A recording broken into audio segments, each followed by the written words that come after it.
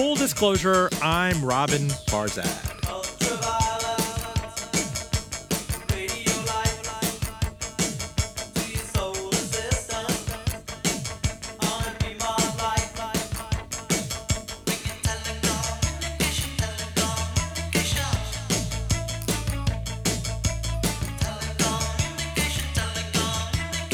You're tapping into something that investors love, just like everybody else. This is fantasy football for mergers and acquisitions. AT&T Time Warner, an $85 billion mega merger that smells a lot like the worst deal in history. What in the name of Y2K are these companies thinking? That's our fat bundle for the hour. Stay with us. This week's broadcast of Full Disclosure made possible by my good friends at Elwood Thompson. Since 1989, located at the top of Carytown, really the best market in Richmond. Customer empowerment, non-GMO, no advertising to children, locally made and prepared foods, healthy oils. You have a food advocate there. You have a health coach. You have Rick and Molly Hood. You have Indian Wednesdays and the third Thursday pairings menus. You must check them at the corner of Elwoods and Thompsons, hence the name, and at elwoodthompsons.com. Joining us from NPR's New York City studios, opposite Bryant Park, two of my favorite media machers. You can look up macher in a Yiddish dictionary. First, Craig Moffett, founder at Moffett-Nathanson, veteran sector analyst. He's covered media and telecom in various different ways for the better part of 25 years. How are you, sir? I'm doing very well. Thank you for having me on. Of course. And David Folkenflik, our friend, media correspondent at NPR. One of my favorite bylines. It lights up my day to hear you on NPR. So I just wanted to get it out of the way by way of disclaimer that I really like you all's stuff. So let me just get that out there. Craig, you write. You just have this exceptional writing ability. I don't know if you're like the I. Claudius of media and telco, but these notes, they're just so poetic. And I was struck by one that you put out in reaction to this mega merger, this $85 billion deal AT&T laid out for Time Warner. You said, vertical integration in media has historically been a non-event. Time Warner and Time Warner Cable never really tried. Cablevision and AMC were too small to make much happen. Fox owned DirecTV for a hot minute and arguably extracted some value by forcing DirecTV to accept a huge affiliate fee increase for Fox News. And while Comcast has done well with NBC Universal, it's not because NBCU has benefited from Comcast's ownership of wires or vice versa, but instead simply because Comcast bought NBCU at a good price and at the trough.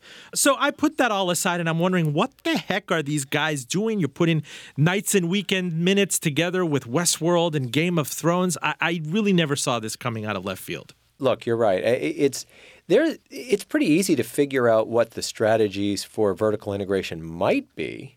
But at the end of the day, what matters is not what you might do, it's what you actually can do. And by the time you get one of these deals through the regulatory process, the rules and restrictions effectively make it impossible to advantage your distribution network by owning content, and they make it impossible to advantage your content by owning distribution. So it doesn't make it a bad deal. It just means that at the end of the day, you've got a content business, and you've got a distribution business, and they sit side by side, and never the twain shall meet. And ultimately what that means is that all it really matters is, did you pay a good price or not? But all of the gloss and the arm waving about competitive strategy doesn't really hold up when you poke it. It's really about diversification, not strategy. Can someone explain to me what AT&T has become? And by way of explanation, this is not the Ma Bell of your childhood, kind of reach out and touch someone. This is the rebranded Southwestern Bell, SBC, Pactel, the most precocious of the baby bells. If you remember the breakup in 1984, it had gone out and acquired all these other regional bell operators, was really good about seeing wireless, consolidating wireless, making partnerships through the years. I think it bought Bell South. It then took on the AT&T moniker by way of acquisition, bought DirecTV. We saw AT&T make a pass at T-Mobile. So I don't understand, David. I mean, do they want to double down on wireless and the fat pipes and the wireless pipes and distribution, or do they want to go into this kind of sexy, TNT, not that TNT is sexy, but certainly HBO is, and CNN and Universal Studios and everything else that's under the Time Warner content umbrella? Well, I did interview Randall Stevenson and Jeff Bewkes together yesterday, and The they CEOs talked of about, the CEOs of AT&T and Time Warner, respectively. Respectively, yes, exactly right. And they talked about how it made every sense. They stressed the idea of vertical integration. They stressed the idea of being able to innovate as part of the same company in a way that they could not somehow as partners that were not under the same corporate umbrella. They talked about the need to innovate in ways that Jeff Bewkes said, frankly, he found were often impossible to do, but that he had found in AT&T a welcome innovator as he pursued you things can like innovate HBO's yourself Over the at Top. $107 a share is a great innovation for Time Warner shareholders. I mean, right. So look, I think AT&T looks at what Verizon has been doing and acquiring some content creators and said maybe we should be in that business too. And maybe they want the scale. Maybe they want what they think will be additional leverage. Although I know Craig and others feel that that's a mirage. Although I don't want to speak for you on that, but I think that's fair to say. Yeah, it's fair to say. Yeah. I'm not sure I totally get it. They would say that they don't think it's sexy. One of the pieces that I'm exploring, the threads that I'm pulling, is the question of how does this deal make sense, and does it make sense? That is, that it may be that Time Warner flourishes fine underneath AT&T, and AT&T does pretty well for itself after having acquired this, although obviously it does take on a great deal of debt to do so. And I think that's something to watch. I say that as a former Tribune company employee. But even if that's the case, it's not clear to me that it would prosper more greatly than it would had it not done this deal. And I think that's there are opportunity costs in tying up that amount of capital and that amount of energy as such an absorption. They can talk about it as a merger, it's an acquisition, but there are absorption, time, effort, sweat, human equity you lose in doing such things. And it seems to me, you probably look longingly at a Disney, and think, my God, there's a place that has certain colossal imprint, and maybe it would be fun to have some of the fun elements as well. But I don't look at AT&T and say this is something that absolutely needed to have a movie studio, that absolutely needed to have a music studio, that absolutely needed to have a cable news channel. It may well be that those things are doing fine, although I've got to say all of them are under certain kinds of economic pressures. I don't know that AT&T is the one to perfectly resolve those. Well, and by the way, the comparison to Disney is really interesting, right? Because Disney has a strategic engine that at this point is incredibly well tuned, right? So the process of creating characters in their animated films, for example, moving those animated films to the theme parks to drive attendance and to the retail business to create affinity for the characters for the 3 or 4 or 5 years until the next movie comes out and now it's a real franchise. And they have developed that so effectively, and with cable networks that take those brands, the individual princess, the individual animal character, and take those brands and keep them fresh. And Disney has really turned this into a strategic art. The challenge, again, for AT&T is to try to make this something more than just a collection of assets under one umbrella, because that's diversification, not strategy. And that's what all of us on Wall Street are trying to figure out, which is when I poke at this, I can't really get anything tangible that says, here's what we will actually do differently because we own these assets. Here's what these assets will allow me to do to gain strategic advantage. And the problem is, when you're trying to sell a deal like this in Washington and you're trying to get what is going to be inevitably a very controversial deal done through regulatory, you can't really go out and say, here's all the clever stuff that we're going to do, because the clever stuff that you say we're going to do is probably anti-competitive and is going to make it harder to get your deal done. And so your hands are tied anyway in selling the strategy. But the people in Washington aren't dumb. And when you come out the other side, if a deal like this does get approved, you come out the other side and the consent decree, which is the rules that get attached to it, plus the rules that already exist, like the program access rules that say you can't keep content exclusive and what have you, all those kinds of things tend to paint you into a corner that unfortunately is a rather pedestrian place to be. It's just, okay, I am now the steward of 2 separate sets of assets that I can't actually put together. But also you have to goose your debt load and put this huge burden on your balance sheet. Let's not forget, again, it's not an apples-to-apples comparison, but AT&T at the turn of the century under C. Michael Armstrong, right, had bought TCI. Oh, the turn of that century, because it goes back to the prior century. It goes back, but I thought you were going to. No, let's go back to Y2K, because those aromas are so pungent in conversation, and we'll get to AOL Time Warner. But do you remember when there was a chance to go out and buy cable pipes left and right? And AT&T, you could say, I sure do. I was part of that. Right, presciently wanted to buy up all as much cable as it could. Excite at Home here, Media One, TCI, which was like a telecommunications John Malone's thing, which was kind of decrepit. And then they put it together and they choked on the debt load during the tech downturn. And that leaves you no margin for error. So when you talk about the various execution risks and regulatory risks and all of this happening in a very peculiar, very generous capital markets where you can issue this kind of debt on super easy long-term numbers and digits, it seems to be taking a hell of a lot for granted. It does, and I'm so glad you brought up that Michael Armstrong analogy, because you're the first person that I've heard who's actually remembered that and drawn the parallels. And I've been thinking a lot about that over the last couple of days, because my very clear impression of that period under Michael at AT&T was that they had the diagnosis right, they had the strategy right, and they had the price wrong. Exactly as you said, they knew what they needed to get. They needed broadband assets. They needed a broadband infrastructure. And then Comcast effectively got the price right in buying AT&T broadband, right? They bought it when it was spun off for a song, and AT&T took a bath on it. But the problem of having the strategy right but the price wrong is a very real-world problem, right? If you know the asset that you need, but it's too expensive to buy, it's just as bad as buying the wrong asset. And that may turn out to be the challenge for AT&T here. Remember, even if you said Time Warner is the right asset to buy, they have had to pay a 36% premium relative to the price where it was trading on Wednesday. And the price where it was trading on Wednesday already had some expectation that somebody would acquire Time Warner in it. But you had to pay a 36% premium to what the collective wisdom of the capital markets thought it was worth.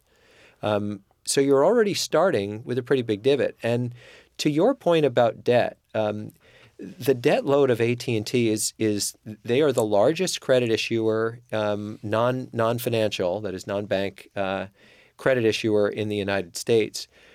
If you look at their balance sheet, before the transaction, they have about $117 billion of debt. But there's another $72 billion of debt that doesn't show up on the balance sheet in the form of capital leases for all those wireless towers, unfunded pension obligations for their retirees, and unfunded healthcare benefits for their retirees. Add all of that up, and you're talking about a company that before this transaction has more than $180 billion of debt. And a dividend that everybody looks at as sacrosanct, right? They've paid it forever, and you're supposed to keep coverage ratios high enough. And I don't know if widows and orphans still go after AT&T stock, but they sure do. It reflects it is still the ultimate widows and orphans stock. Well, and aside from the credit markets, that's where Wall Street is really kind of voting on this. Time Warner stock, and is the takeout price assumed like $107, $108? Today, it's trading at $87 a share, which kind of reflects the difficulty in the arbitrage. Well, yes, it tells you that the arbitrageurs are putting a very low probability on this being approved in Washington. Well, David, what was your reaction when Bloomberg and the Wall Street Journal and the likes were kind of kicking around this idea that Time Warner was in serious talks with AT&T? I mean, we know that Rupert Murdoch and News Corp had seriously sniffed around. The number bandied about, I think last year, the year before, was $85 a share. So that was the bogey for Jeff Bewkes, the CEO of Time Warner, to kind of go out and beat. Did that blindside you? I want to get your initial thoughts when you knew that this was kind of going to happen. I think the shock factor. Well, first off, I'm as is my prejudice. My first thought was, Rupert walking around somewhere and says, "What does an octogenarian billionaire have to do to get a break around here? Why is this deal, which is very close to the same kind of value placed on it, why is this deal so very different than what I would have wanted to do in the summer of 2015?" And there are reasons, and Craig and other people, perhaps more skilled at the niceties of these kinds of arrangements can untangle for us. But, writ large, this was a deal Bewkes wanted to do with someone else, and that, they certainly are trying to make it worth his while. But it's not that different. Well, it seems to me. no, remember it's you're $20 more per share. Now I think it would have gone that high, but interestingly, one of the reasons that we've suspected all along that Jeff turned down the offer from News Corp in 2014 was because Comcast, as a potential bidder, was sidelined with, at the time, trying to buy Time Warner Cable. Well, That let's deal not was forget Time eventually Warner blocked. Cable was cleaved off from Time Warner several years ago, which I will get back to that, but I don't understand if you're now trying to bone up on vertical distribution, content and distribution.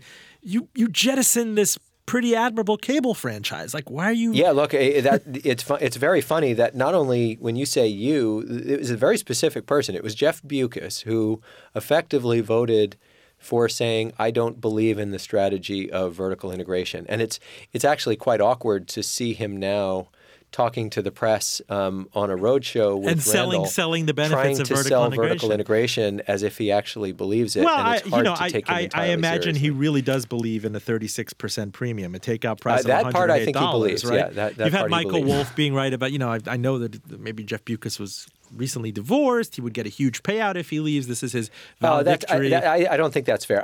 But look, I want to go back to the point we were talking about a second ago, which is one of the reasons he didn't want to take the offer from News Corp back in 2014 is because AT&T was also sidelined at the time. And the problem in 2014 was if you're going to sell this asset, you want to make sure you've had a chance to shop it in front of all the potential AT&T was bidders. sidelined with DirecTV, right? DirecTV. T-Mobile was 2011, if I remember. That's right. So if you're going to T-Mobile- have an auction, you want as many possible bidders That's right. to be there. And so with AT&T, who was at the time doing DirecTV, and with Comcast that was at the time trying to do Time Warner Cable, even though that got blocked, neither one was a potential bidder. And Jeff's calculus was at the time, it's not the right thing for my shareholders to sell to the first one that comes along. 2 years later, there are no big deals pending in Washington that tie anyone up. And so you at least get a clean look at and I think, look, the reason that this came together so quickly from the time that it was first floated on Thursday till it was a finished and completed deal by Saturday afternoon was precisely because once it started, they wanted to see if there was anyone else who would come out of the woodwork. And it went public.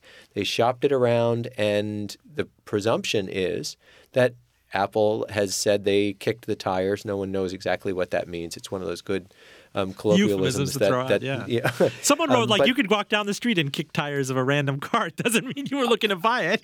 I think it was Jeff Bewkes who said Jeff that. Bewkes, right. But so we don't really know. But one thing, look, the bankers, I'm sure, did their job and did it well, which is to say everyone who might have come forward certainly knew that the opportunity was there.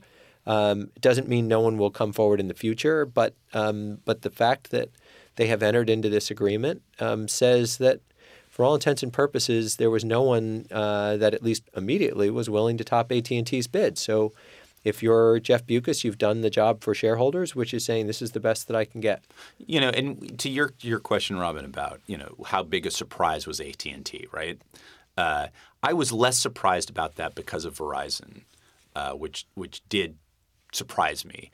I do think that Verizon makes an argument. I'm not saying it will ultimately be a winning one, but an argument that they're going to be able to achieve some things with advertising with those that they've acquired.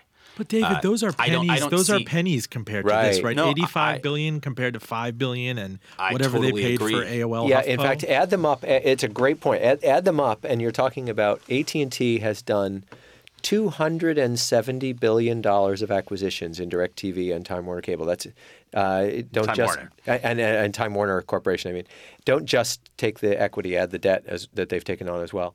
So they've added $170 billion of acquisitions, and Verizon has done what, 7? So Verizon has done 1/25 of what They're really keeping their powder dry. Yeah. They're getting into the content game in a certain way, and they're getting into the advertising game in a different way than they had, but they're absolutely keeping powder dry. That's right. The thing is that this deal makes sense to me for Jeff Bewkes, the problems and challenges that he faces at Time Warner.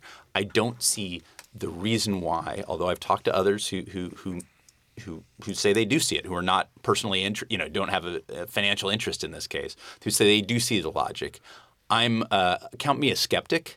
I don't see what AT&T gains other than just having another asset. And it is, let's be fair, a relatively cheap time at which to acquire debt, at which to take on debt. This is, you're not going to get much better rates than you do now. Sure. But it still is a lot of debt to take on, and that is inhibiting going forward. It can prevent them from making other acquisitions, other investments, from paying past obligations, from increasing dividends, from buying back shares. I mean, there are all kinds of things you can do, and as somebody who doesn't cover telecom in the same way that I cover media, I still look at this company and say, I don't understand why. I was asked a question, all right, from a thoughtful media analyst, advises investors and such things, and he said, "Listen, why are you really thinking that much differently about this deal than the Comcast deal?" And I think there are differences. I do too, actually, and I'll happily tell you. But why don't you share yours? But hold up. Full disclosure: we're talking to two of my favorite media gurus, Craig Moffett, founder at Moffett-Nathanson. He's been covering media and telecom for 25 years, and David Folkenflik, NPR's media correspondent. Love you guys. I'm going to say it one last time, I swear. I do want to get to one thing first, and you point to this in your research reports, Craig. What was the urgency for AT&T to even go out and buy DirecTV? I thought that was a diminishing asset. I mean, you're in a world right now where cord cutting, if you have a cable TV provider, is a real clear and present danger. I went and lectured to this group of 20-year-old communication school majors, and I just to break the ice, I say, "What do you guys watch on TV?" They looked at me like I was a moron. Like, what do you mean TV? We Netflix and chill. We just get on any Wi-Fi. Maybe I use my friend or my roommate's Hulu login.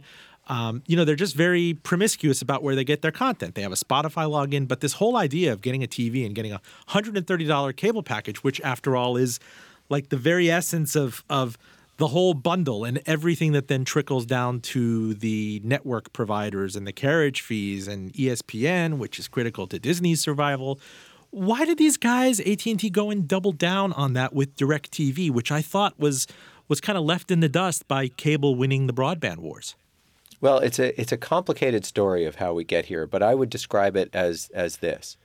AT&T started before DirecTV with a portfolio that was about half wireless and half wireline. And the wireline business was shrinking, but the wireless business was growing. I think they saw the writing on the wall that the wireless business was going to start to decline. And remember that they had tried to buy T-Mobile in 2011, and it had been blocked by the Department of Justice. That, in some ways, was Randall Stephenson's strategic opus. It was, if I can do that deal, then I have effectively sealed my legacy with my big transaction. Strategically, it would have made sense. Financially, it would have made sense. The government didn't let him do it. But at that point, he had to do something. And the challenge when you're as big as AT&T is finding something that satisfies the requirement that it's both big enough to move the needle so that it actually matters and permissible by the Department of Justice is actually a really small list of companies, right? He could have gone overseas and bought Vodafone, and he thought about it. In fact, they even shopped that to their shareholders and started telling them that's probably what we're going to do. Like as a trial balloon. I remember that. Yeah, and I think ultimately they decided, and it turned out to be right, to say, we don't know enough to be able to make a call about the future of the regulatory environment in Europe to figure out whether that's a business we need to own right now or not. You could buy a film studio or Rockefeller Center or do something crazy like that, or a steakhouse. You could completely diversify and you could buy a washing machine maker, but to be able to sell it with at least some semblance of strategic logic. There weren't many things in the U.S. that they were going to be allowed to buy. And ultimately, it came down to DirecTV or Dish Network. DirecTV, they determined, was the better asset. It was certainly the better brand. And they bought DirecTV. But now you're in an even tighter box because, as you said, time out. So from T-Mobile aborted, right, to DirecTV double down, and they're hoping that teaser package, which, what is it, like $50 for a skinny bundle of sorts, isn't a race to the bottom, but is going to make you more sticky for subscribers out there who'll buy your wireless package, who'll get DirecTV. They even have legacy cable. I don't even know what it's called, Uverse or something in states like Texas.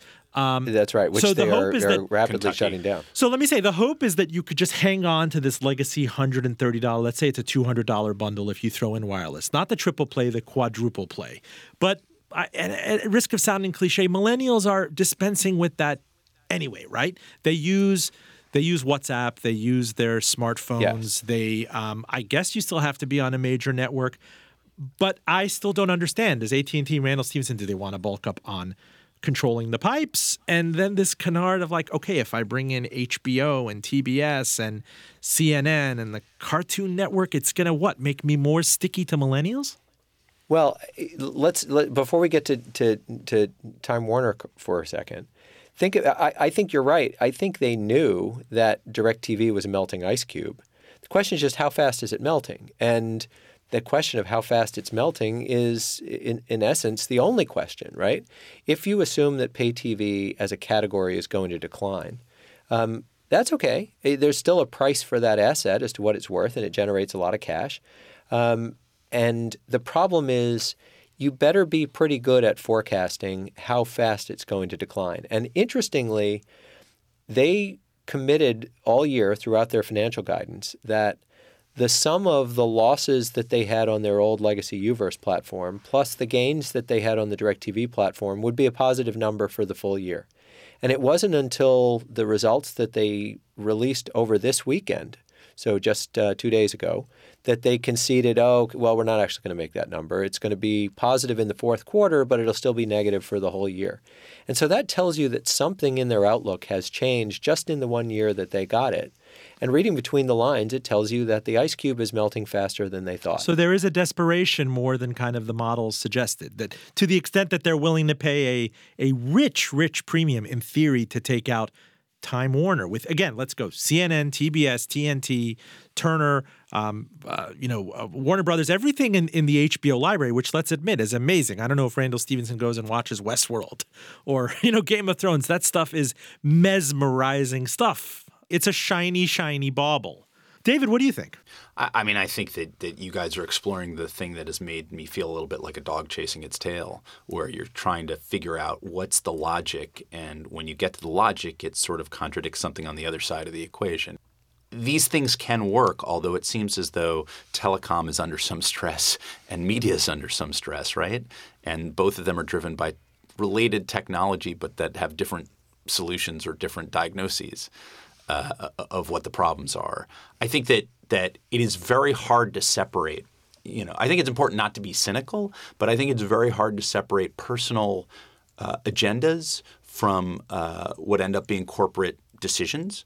And I say that without animus at all. But if you hear, as we've just heard from Craig, about the legacy question for Randall Stevenson, a couple of big acquisitions help cement what's his record. Presidents, used to like to have huge infrastructure, the Hoover Dam, the Eisenhower Highway System, whatever, to sort of say these are things I leave behind.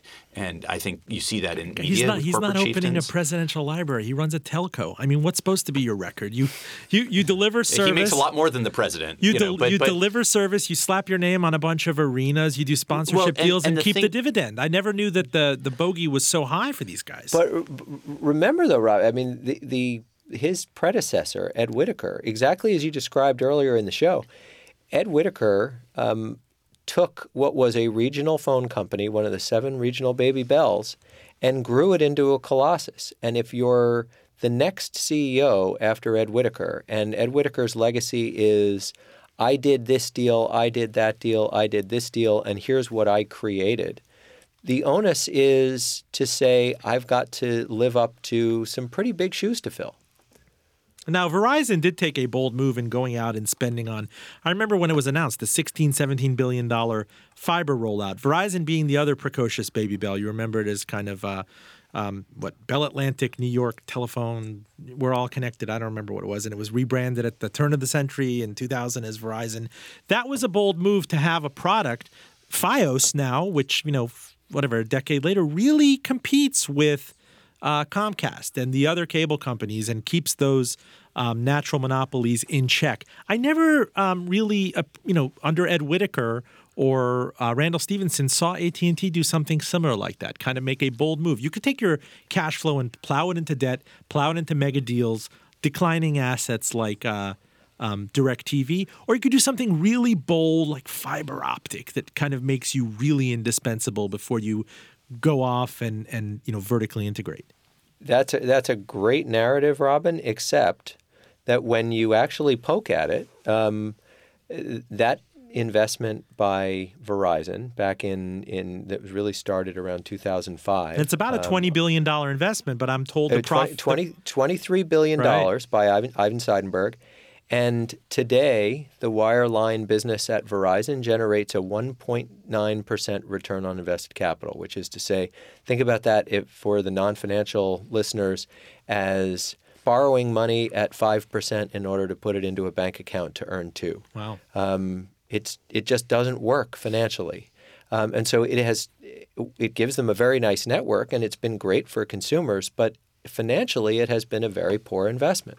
And it's not for nothing that Verizon around 2010 pulled the plug and said we're not expanding it anymore because it didn't make sense. AT&T made a very different decision, which was we're going to do a much cheaper, less ambitious network.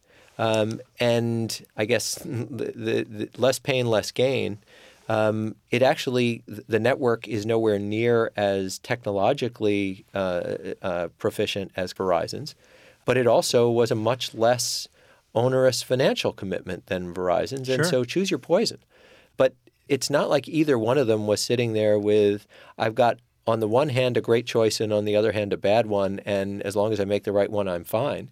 Both of them were faced with bad choices. Well, why not stay the course as a wireless giant? I thought that AT&T was going to be in real trouble. We had a big cover in Business Week at the beginning of 2010 on the peril of the iHogs, right? The people who abused the unlimited iPhone plan when, the iPhone was initially exclusive to AT&T Wireless. And once the iPhone expands out to Verizon or T-Mobile and Sprint, that it was really going to shake AT&T, but that didn't happen. There was much more of an equilibrium. We saw, there's the premium price Verizon Wireless, there's AT&T maybe as a second. Sprint is always the cheapo. T-Mobile with John Legere coming in and throwing these grenades and kind of keeping all those other guys honest. But all of them kind of enjoy a homeostasis right now. So if that's left alone, Craig, I don't understand. The business, AT&T broadly, just keeps declining, atrophying? Uh-huh. I mean, look, here's a stat to wrap your head around with your reference to the iHog problem. Over the last 5 years, this is the last 5 years ending at the end of last year because this is data from the Wireless Industry Association. Over the 5 years, the average usage per device, the amount of data that each device handled, grew by 14.5 times. 14.5 times per device. The revenue generated per device over that same period fell by 7%. And so the idea that using more and more and more data was somehow going to generate more and more revenue, well, it didn't work that way. Usage went up, revenue went down, returns in the industry got more and more stressed. And the consumer mobility business at AT&T is now growing at a negative 5.6% revenue growth rate. And say that again. AT&T Wireless is growing at what? Just the consumer mobility business is shrinking at 5.5% a year. Oh. The overall wireless business at Verizon is shrinking at about 1% a year. They actually, where they make their money is in business wireless. But for anybody that thinks, well, that's just a temporary phenomenon, if you cast your eyes over to Europe and look at the wireless market, it's been shrinking for 10 years. The competitive dynamics of a market with multiple competitors and a saturated market with very low disposable income growth in the economy is not a picture that says this is a long-term home run. And that's why Randall Stephenson ultimately said, I have to do something. David Folkenflik, NPR media correspondent. I want to talk to you about the many joys of Wi-Fi. When I get home after a long day, I got my shiny new Apple TV set up there and this tiny little remote, and I have a Netflix login, which I mooch off my brother in Miami. I got my iPhone, which I can tether to this Apple TV and really watch anything out there on Vimeo, on my Amazon Prime account. I don't spend that much time on Comcast $130 package really anymore. Maybe save for watching my Dodgers get slammed this week by the Cubs. For live sports, maybe Sundays or Saturday college football. I like the fact that I can go in and buy things a la carte on Apple iTunes, like if a movie's being released simultaneously. Talk to me about, I don't know if this does boil down to Wi-Fi, but you could do a lot of things on a kind of a private label, no frills internet right now. You can make calls over WhatsApp or Skype. You can watch Apple TV. You can watch Amazon TV. You can get a Roku. The road doesn't necessarily go through these, vertically integrated media giants anymore. No, although some of the items that are replacements are not exactly owned by tiny mom and pop shops either. If you think about WhatsApp, I think it's owned by it's Facebook. I'm not the tech guy, but that's Facebook. If you think about Skype, I think that's Microsoft. Right. These are not tiny fly-by-night operations. Look, if I didn't cover media, I wouldn't have the $120, I think it is, a month. That's probably a business write-off for you too. That's cable. awesome. It is, but it's a lot of stuff. I might not, for that matter, I might not get all the digital newspaper subscriptions I do, but I do, and they're Sure. good newspapers. We do have Amazon Prime. We do have. But seize what you just said, David, because let's say I take the whole fully loaded number of my kind of entertainment and mind share numbers, attention economy numbers for every month. Let's say I put it at $180. It's much more comfortable for me to go out and spend that a la carte. Say I want to spend a portion of that on a dime bag. Say I want to spend a little bit of that, going to a casino, a little bit of that on Netflix. A legal dime bag. Would be Yeah, a regulated dime nice bag. dinner. Funny that you call that the attention economy, though.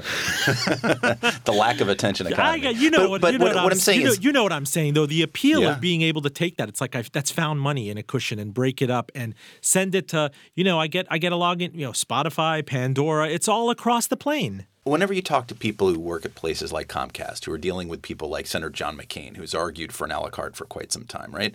Comcast will ultimately make the argument that boils down to, if you provide everybody with complete choice, they're sort of immobilized, and you're undermining the financial system that creates all this content. If we don't build in some money, that is, what they're really saying for me anyway, as takeaway, is that if you're not building in some inefficiency so that you're not only paying transactionally for the precise thing that you want, then we don't have the money to create things that you didn't know you wanted. I can understand that, but when I'm that's flipping through that's their. I'm not defending it. Okay, but I'm when saying that comes off as the argument. When Channel 537 has Ted Nugent shooting bear meat, right, and preparing bear meat for me, like that's money. Quality entertainment for your dollar. I'm subsidizing someone else. I can tell you, and this kind of gets to the discussion of the skinny bundle.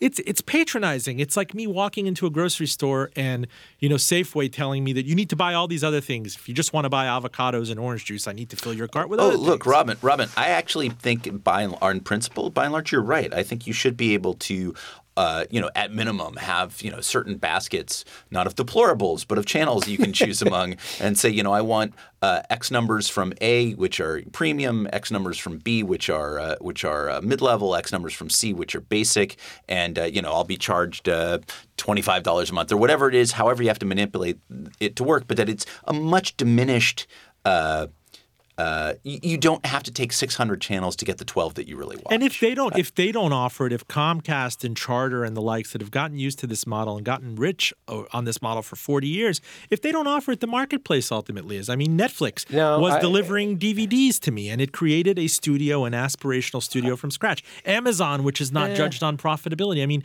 various players can kind of come in and cut these other guys out, and it just becomes almost like an anonymous Wi-Fi connection. Maybe. Count me as slightly skeptical of some of what you just said. And by the way, I think that David just called Ted Nugent a deplorable. You heard it here first. No.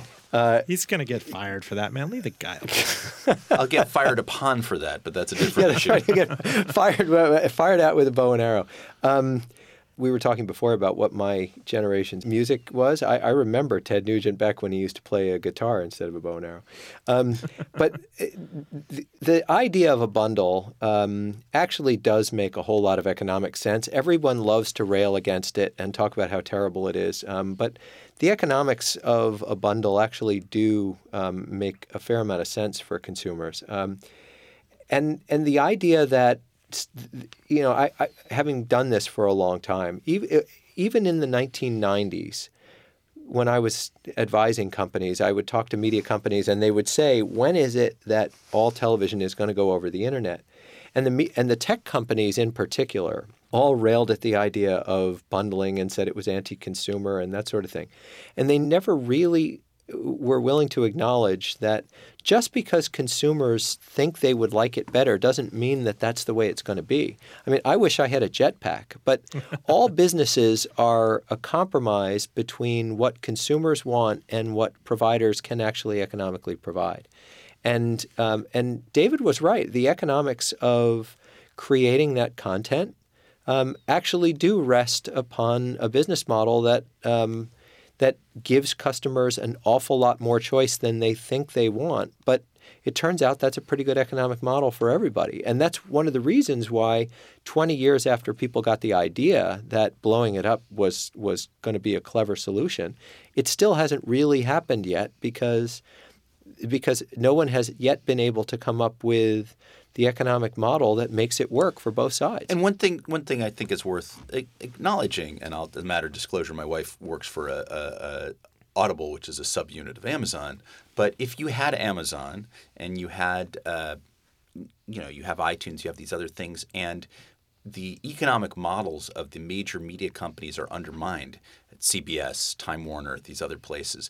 The back catalogs that Netflix and Amazon can offer us would be substantially depleted. I'm not saying new things don't arise when other things crumble, but that as currently aligned, if those guys really are badly diminished so they put out far fewer films, if they only have flights of 10 for sitcoms a year, and don't have a commensurate increase in the number of series they're producing, whatever. And there are plenty of reasons to criticize the way in which TV and movies are run. But nonetheless, those back catalogs rely on economics that created them in what we consider to be an ineffective or inefficient cable system.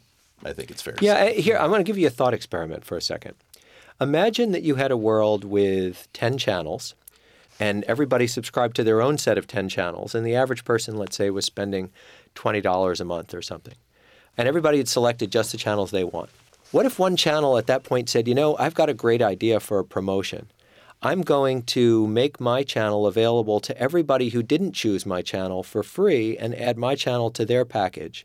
I'm going to, by doing that, have lots more eyeballs, and then I can sell more advertising. I'll pour the advertising dollars back into program development and have better programming. And it's going to be a virtuous cycle, and it's going to work well for me.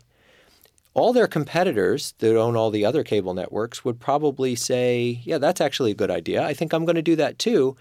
And before you know it, you would have everybody getting every channel again, still paying the same price they were paying before, and everybody would, in a couple of years after they forgot that I got all this stuff seemingly for free, they would start to complain, why am I paying for all these channels I didn't ask for? I don't know if that's called a tragedy of the commons. It smells like that a bit. But in some ways, it's a be careful what you wish for. Everybody feels like they are being deprived of choice, and the package is undeniably expensive. But it's easy to see how we got to where we're going, and it's not clear at all that the grass is greener on the other side if you say, I'm going to unwind it and give people less choice for the same amount of money. Full disclosure, I'm Robin Farzad. We're talking to Craig Moffett, founder at Moffett-Nathanson. He's been covering media and telecom for a quarter century, and David Folkenflik, media correspondent at NPR. David, I want to take a hard turn into Time Warner itself. It spun off its magazine division, its storied magazine division, a couple years ago, actually kicked it to the curb with a debt load, and Time Magazine and Fortune and People were left to their own devices. The next divestiture bandied about is CNN, which you've covered this week. And suppose this whole AT&T Time Warner deal does go through the regulatory gauntlet and emerges. Could you really see AT&T holding CNN? And if not, then where would CNN go if they, for example, had to give up on some assets to make this deal get ratified? Well, so look, obviously one of the questions about this deal, a story that I covered just this week, focused on what does this do for CNN, this, a leading news provider, one of the real television outlets, whatever one thinks of it, that invests in actual reporting rather than simply opinionators. In theory. No, I said they invest in reporters. I'm not saying there aren't pundits that are on the air, but they do actually have a lot of reporters. I see its value to Time Warner is that it almost has like this non-negotiable rate. You have to have CNN. It's table stakes if you're a cable provider, so you have to pay Time Warner what it wants. Well, it may not pay Time Warner all that it wants, but it certainly pays it a significant rate. It is seen as a prestige channel. It cannot command the same rates as, say, Fox News, just because of the sheer volume of Fox's audiences and the shall we say, rabidness of some of its core audience, the real loyalty they feel. But CNN is a place that people turn to when news breaks, when there's a terrorist incident, when there's a crisis, when the national stakes are highest. And, it's seen – I don't think it's a public utility in the sense of public radio where it's, not doing it for profit, but I think it's seen as public utility in the sense that But it has a public trust. It has a public trust, and people expect it to be there for it when news breaks. And I think that you're right, that is table stakes for any cable provider. That has to be part of any basic package. And so that's a value if you're doing it, and that then lends itself to – that helps along negotiations on presumably other Turner Broadcasting channels as they have to negotiate for those as well.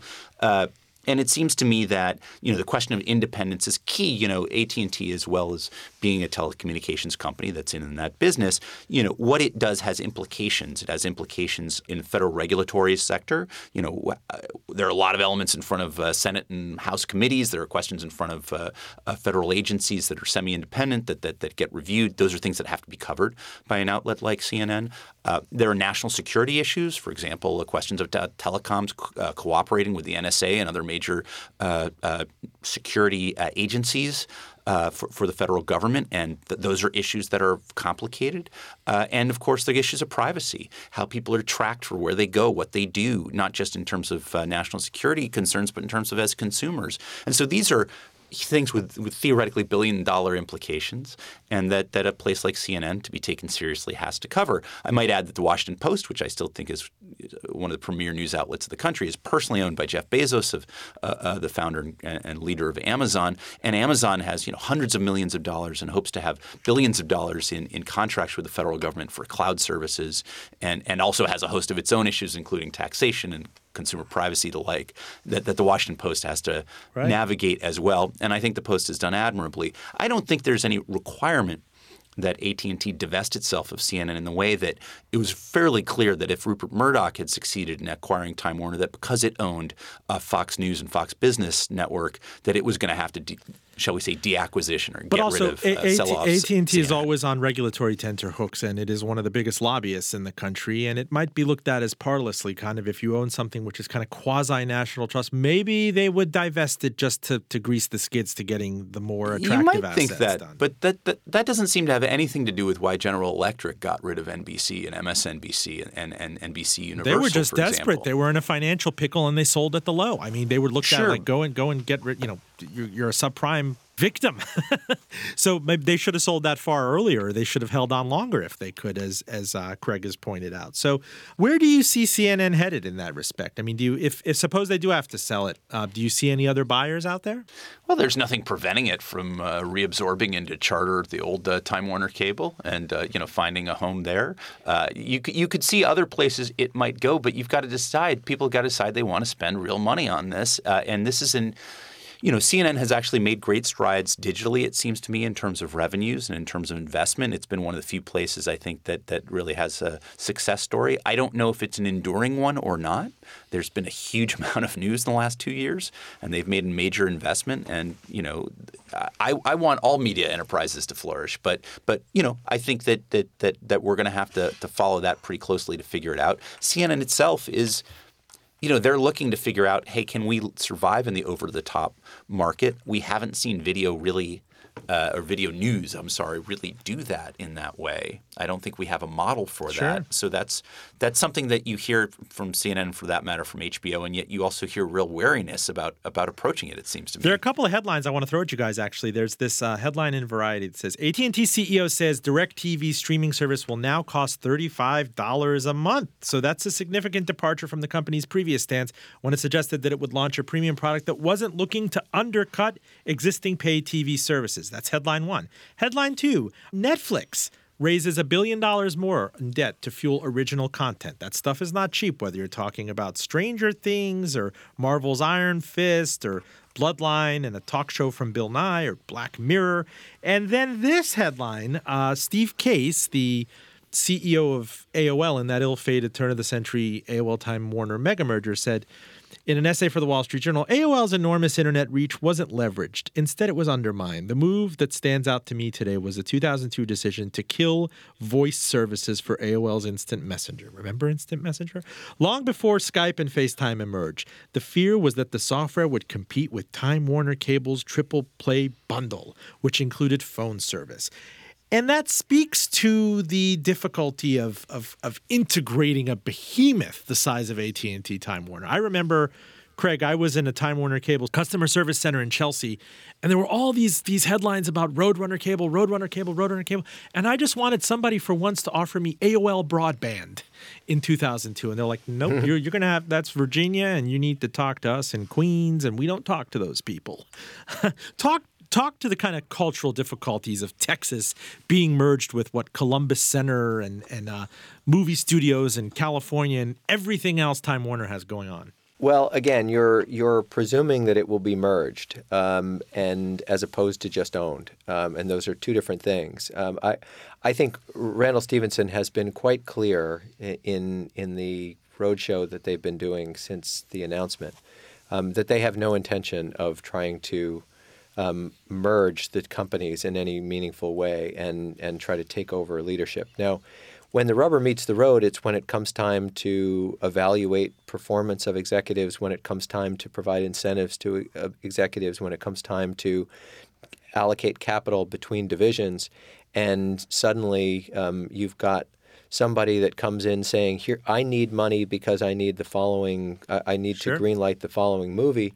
And you've got a creative type talking to a suit in Dallas, and those conversations don't end well usually. They are culturally such different entities that the intersections between them are always going to be relatively high friction. But Randall, I think, has been quite humble and candid in saying, look, I will be the first one to admit I don't know anything about the movie business, and so I'm not going to try to micromanage the movie business. I'm hiring people that are very competent at Time Warner, and they're going to run the movie business. They're going to run the assets that I'm acquiring. And if you look at Sony, for example, that's a company that, at its root, you don't think of, wow, these are people who are going to make great creative endeavors. And Sony Pictures seems to, on the whole, create some, they're selective, but they make some good films as well as some bad ones. And they don't seem to me to operate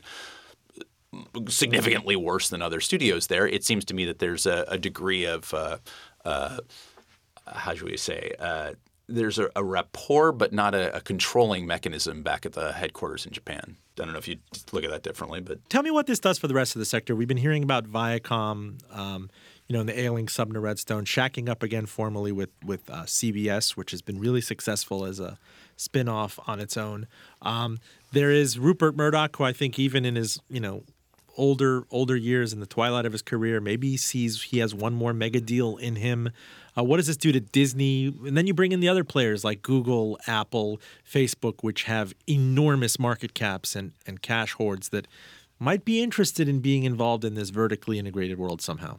You're tapping into something that investors love, just like everybody else. It's like hot stove league stuff, Yeah, absolutely. This is fantasy football for mergers and acquisitions. And everyone is inevitably playing that game. And so yesterday, and especially yesterday when the markets opened, you started to see people connecting the dots and tipping all of these dominoes. And those kind of flights of fancy are fun to talk about. But let's go back to diagnosing for a second what AT&T is doing. And at the heart of what happens next is the question of why is AT&T doing this? If you think AT&T is doing this because they are executing a grand strategy that gives them competitive advantage, then there are a lot of people that are going to have to respond like chess pieces, and they're going to have to come up with their own strategies. If, on the other hand, you don't think this is a grand strategy, but instead it is diversification born of real weaknesses in the set of cards that AT&T has been dealt, then you come up with a completely different diagnosis that says that there is actually no reason for anybody else to do much of anything in response. And I happen to be in the latter camp that says, and at the very least, I think there is an enormous likelihood that all of those other players who are in those first 1 or 2 or 3 concentric circles on the outside looking in are going to watch to see what happens and watch 2 things. First of all, is this going to be allowed? Because there is this big regulatory slog in front of it. So is this even going to be allowed? And then second, if it's allowed, does it actually work? And is there any real merit to the concept of vertical integration? Because remember, it wasn't that long ago that some pretty smart people, including Jeff Bewkes, as we were saying before, looked at the question of vertical integration and said, not so much. I think it's time to actually do exactly the opposite. So AT&T is going very much in the opposite direction. And you mentioned Comcast, and Comcast has come up a number of times during this show. I would argue that Comcast acquiring NBC was exactly the same thing. It was a diversification strategy. Now, it's worked out well, but here's the important distinction between what Comcast did and what AT&T did. Comcast bought NBC in the trough of in the teeth of the Great Recession. Yeah, in the teeth of the Great Recession and at a low multiple, less than 9 times EBITDA in financial terms or operating cash flow. AT&T is buying Time Warner at the end of a 7-year expansion. It's huge. I mean, this was a $19 at a stock. very high premium. This was a $19 stock, if I remember correctly, and now it's the takeout price was assumed that implied at $108. Exactly right. And so if what matters in a diversification strategy is did you buy high or did you buy low, Comcast bought low, and AT&T, we won't know for a while. If it turns out that this is a roaring home run, people will say, in retrospect, didn't matter. In retrospect, it actually was still pretty cheap, even in 2016. Or in retrospect, people will say, at the end of a 7-year bull run and a peak advertising market and peak margins, it was exactly the wrong time to say I'm going to pay a high multiple for that, and it turned out badly. But ultimately, if it's not about grand strategy, and I don't think it is, it's about did you pay a fair price, and that's all it is. David Folkenflik, in the few minutes we have left, I'd like you to talk about something that the late New York Times media columnist David Carr once brought up, is that this golden age of content also has perils, right? I mean, I get an issue of The New Yorker, get an issue of The Economist. I'm not fully up to date on all the episodes of Westworld that everybody's talking about. There's Black Mirror. There's still Sherlock and Cumberbatch, Benedict, whatever, Benedict Cabbage Patch that I need to catch, the rest of the series on. There's just so much content out there. As great as it is, I don't want to short shrift AMC. HBO is wonderful. What about Amazon and Transparent? What about Hulu? What about blah, blah, blah, blah, or YouTube Red? What if we're just in this enormous quality content bubble? And that's just going to be inflation by itself. There's more content than you can ever hope to consume, whether you do it on a mobile device or over a fat pipe, broadband connection. Do you ever wonder about that? Not only do I wonder about it, I experience it. I feel it. I feel at times I think, gosh, there's that great story I put aside in The New Yorker. Gosh, there's a whole series that I haven't been able to embark upon, and I'm just going to have to wait and hope that I remember that it's something that I wanted to do. I find that digital screens take up more of my day than ever. And the smaller they are, the more likely they are to distract me and detract from my time. And there are times where I literally just have to put it down so I can absorb. I try now to limit how many books I buy through my Kindle app simply so that I force myself to look at the printed page. And I do that with newspapers as well. I just find that it's a different and immersive experience. But we could well be in a bubble. I would say that there's more wonderful stuff and there's more crap. I don't think that they are contradictory. I think there's just more. And I think that, each of these there are definitely new players. Netflix is a new creator. Amazon is a new creator. There are new creators. And at the same time, most of our entertainment I still think is created by a relatively small number of actors, not actual actors, but players in the industry. It's not that many players involved. You're seeing consolidation in television ownership of local stations. We're currently seeing certain kinds of consolidation in the entertainment field in recent years. We're seeing consolidation in telecom as well. You're seeing a lot of this stuff get centralized and consolidated, and yet they're all trying to slice it ever more finely. We're in a cable world, not a broadcast world. We're in a niche. The reason that Fox Business Network exists is not because they want to displace Fox News. It's because they want to say, well, we want to have two in a landscape of many. We don't just want to have one in a landscape of many. And you see this with all of these guys. So yeah, there is more stuff all over, and it is It is dizzying because you have to figure out what niche you want to be part of, because that hour is still your hour of your life. And so there's a lot of journalism that flies past that we don't get to absorb in any kind of common way. And therefore, we don't get to understand what the common set of facts are that we decide to argue what the best solution is for. And sometimes we're not even able to argue what the best issues are that we need to find what the common set of facts are that we need the solutions for, and so on. It's a very I think we live in a kind of kaleidoscopic, fragmentary time. And I think that's true for our entertainment as well as for what I pay most of my time to, which is the news side of things. For the record, gentlemen, and I know we started this esteemed broadcast with a new wave classic from 1981, 1982. I'd like to throw another one out at you that your content is so great to me, Craig Moffat and David Folkenflik, that I'd stop the world and melt with it. Is that a little too tortured? Yeah, that was brutal. Yeah, It's brutal. It's brutal. Let's end on. Let's let 1,000 metaphors fly, but not on this broadcast. I mix metaphors like you wouldn't believe. I appreciate it, gentlemen. Craig Moffat, founder at Moffat-Nathanson. He's been on Wall Street covering media and telecom for 2 decades plus. And David Folkenflik, media correspondent at NPR. I am so grateful. You bet. Thank you. Full disclosure, our engineer is John Valentine. Listen to us and love us on NPR One, iTunes at FullDRadio.com, Acast, Stitcher, SoundCloud. And you can even listen to us on Apple TV. Try it. I kid you not. On Twitter and Facebook, we're at Full D Radio. We are digital natives, skinny bundlers, diagonally integrated, growers of our poo left and right. I'm Robin Farzad. Back with you next week.